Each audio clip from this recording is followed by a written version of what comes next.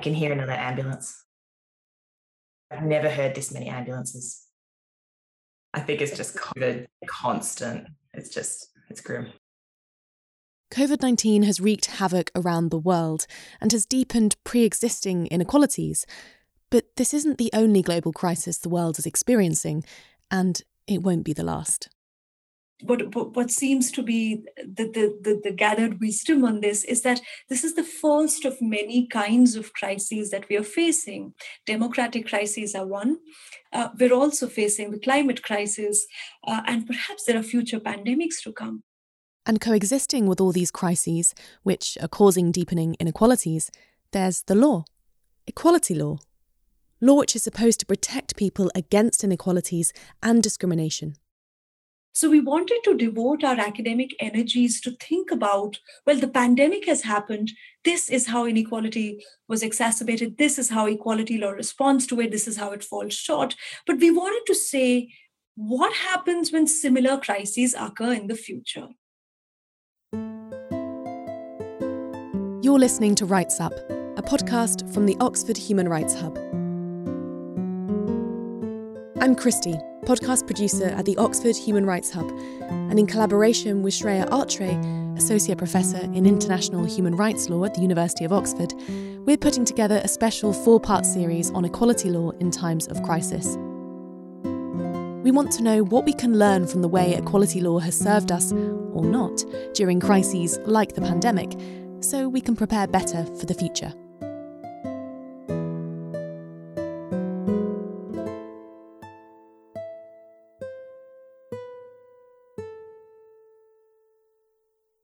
We've been speaking to human rights experts in Kenya, Brazil, Australia, the EU, the UK and Ireland who are studying equality law, legislations and policies, and the way that they interact with crises, including the COVID-19 pandemic.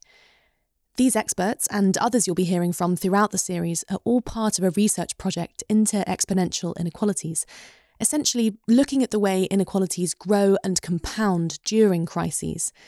This project is coordinated by Shreya Atre, Associate Professor in International Human Rights Law at the University of Oxford.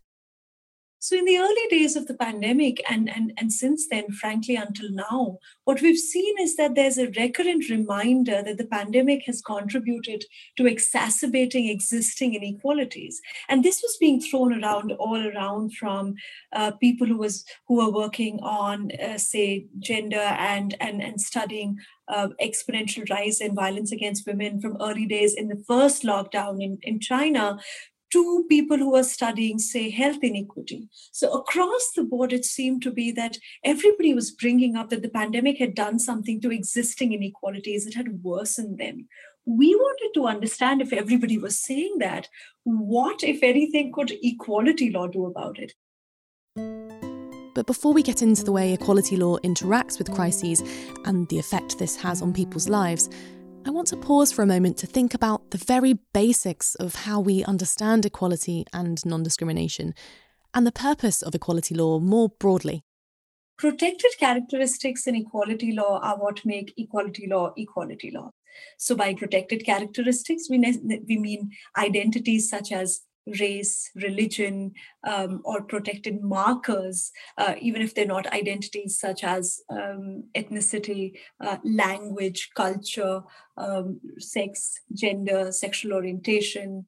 So protected characteristics like ethnicity, language, gender, sexual orientation are all things people might suffer discrimination or inequalities because of. And equality law is there to guard against this.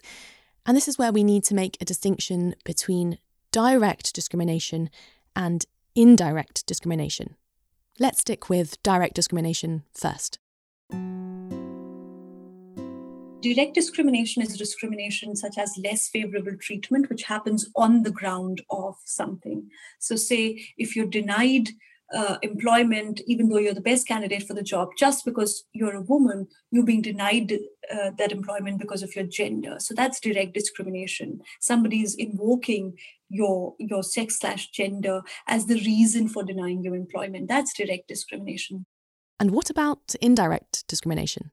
So common example of indirect discrimination is, for example, you have a policy for wearing a uniform at educational institutions or in certain kinds of employment, say in airlines, where air hostesses and air stewards wear a particular dress, and that uniform policy basically bars people from, say, exhibiting religious insignia.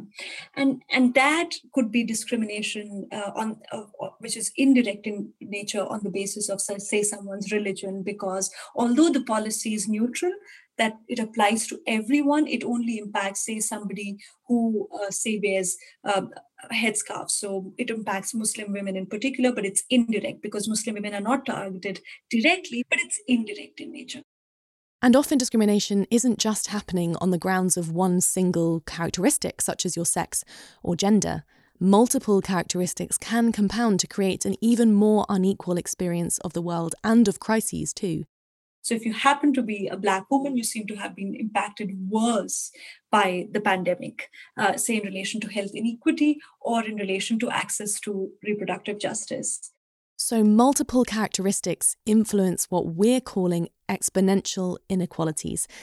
Exponential inequalities basically being the way inequalities grow more and more rapidly. In our case, we're looking at how this happens in times of crisis. And crises themselves can come together and interact to compound people's experience of these sorts of inequalities too.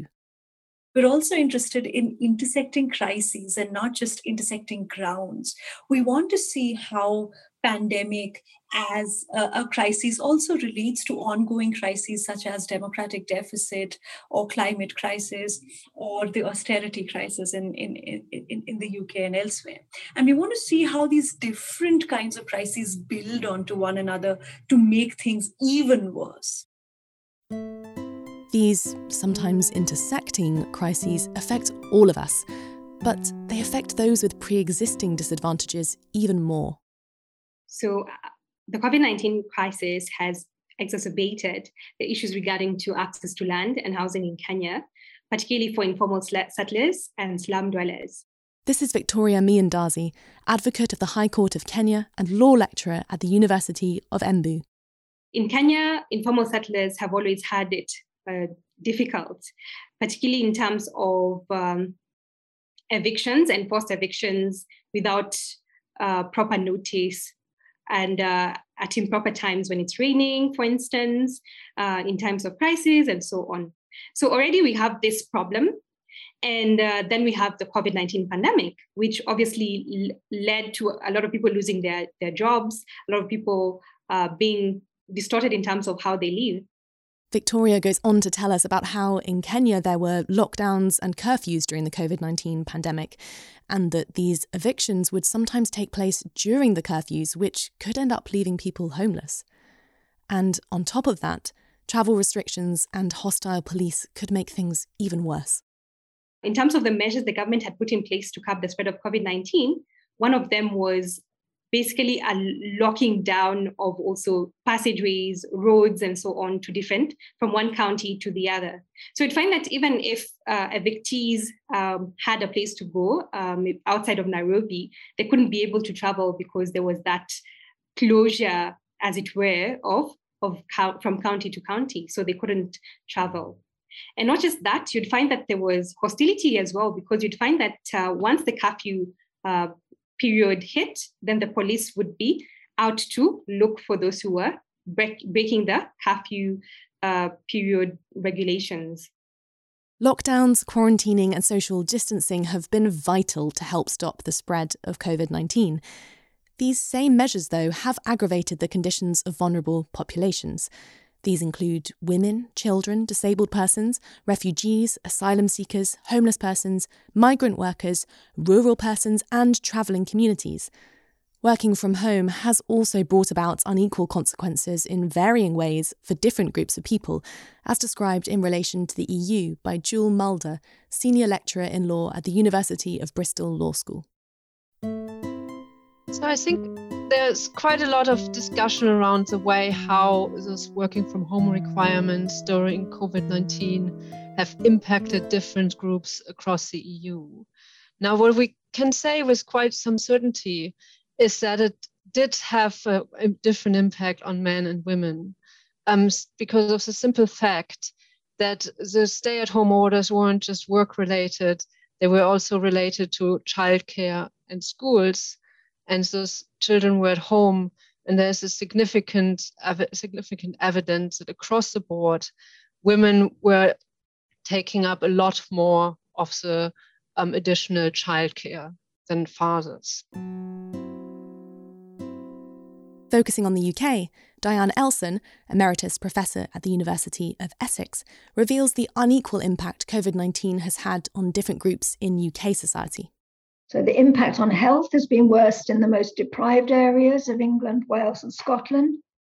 2/3 of the people who died from COVID-19 in March, July 2020, that first phase, were people with disabilities. Death rates from COVID-19 have been higher for Black, Asian and minority ethnic people than white people. Meanwhile, in Ireland, COVID-19 and the response the government took meant that Irish society had some particular challenges to face. Mark Bell, Regius Professor of Laws, Trinity College, Dublin. So I think that Irish society faced some unusual challenges. So one example where there would be a comparison with the UK was on education. So at two different points in the pandemic, not only were schools closed, but that also included schools that provided support for children with disabilities. And I'm aware that the UK was quicker to sustain some of those services. So both for the children with disabilities and also for those who care for those children, particularly their parents, that imposed a very considerable burden upon them.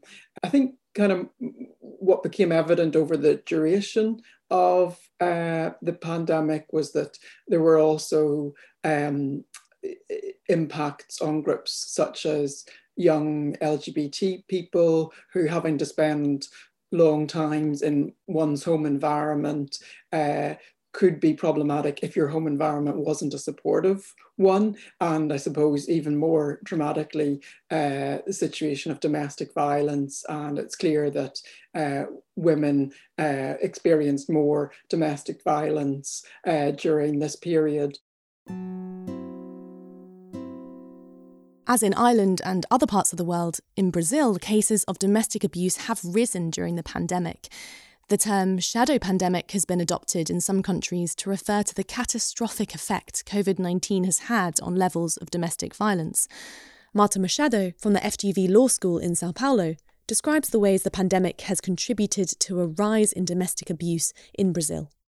So COVID crisis affected women in Brazil in many different ways. And as happened in other countries, we had like the situation of isolation with the aggressor.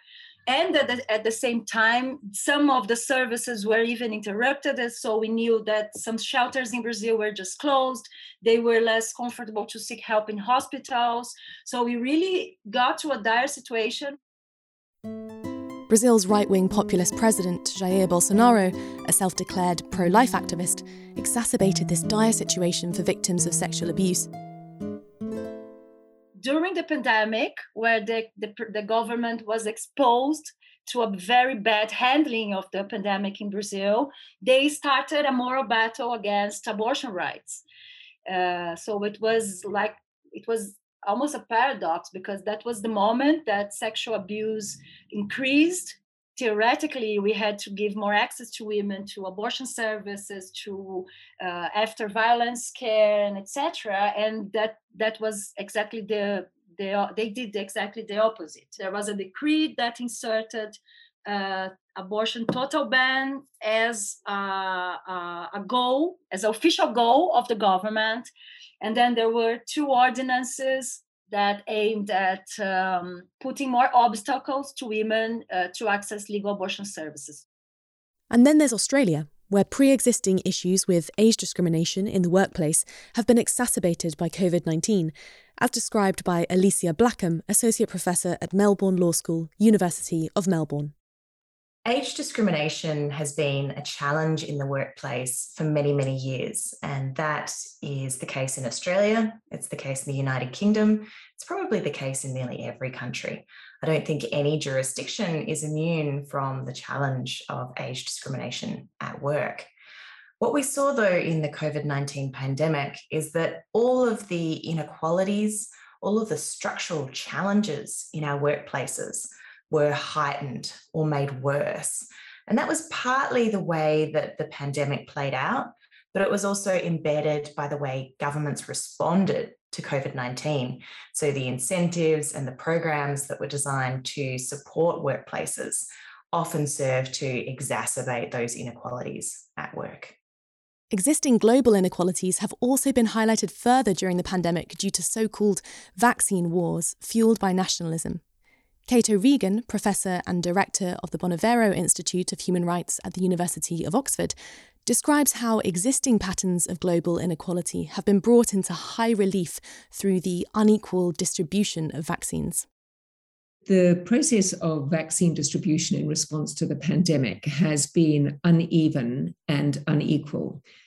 If one looks even today at the figures of where vaccines have been administered per 1,000 members of the population, you can almost see the pattern of income inequality that exists across the globe perfectly represented in patterns of vaccine distribution. Crises are so broad and so sprawling, as these examples have shown, that we found we needed a broader definition of equality law than the more traditional definition. So I think traditionally equality law refers largely to either constitutional or domestic statutory law, which prohibits discrimination in the forms that we discussed: direct discrimination, indirect discrimination. And these gamut of provisions are normally found either in the constitutions and then perhaps developed in statutory law. That's what we normally refer to when we say equality law. But I think this project goes slightly broader than just looking at these statutory provision and thinking about policy as well. So we really do take law and policy of all general kind as thinking about all of them have something to say about equality, and they're all necessarily trying to do better on equality. And I think we do expand the range of what we mean by equality law in that sense. In this episode, we've been hearing some of these diverse range of perspectives. We've heard about pre-existing inequalities and the ways these were exacerbated during crises, turning into exponential inequalities.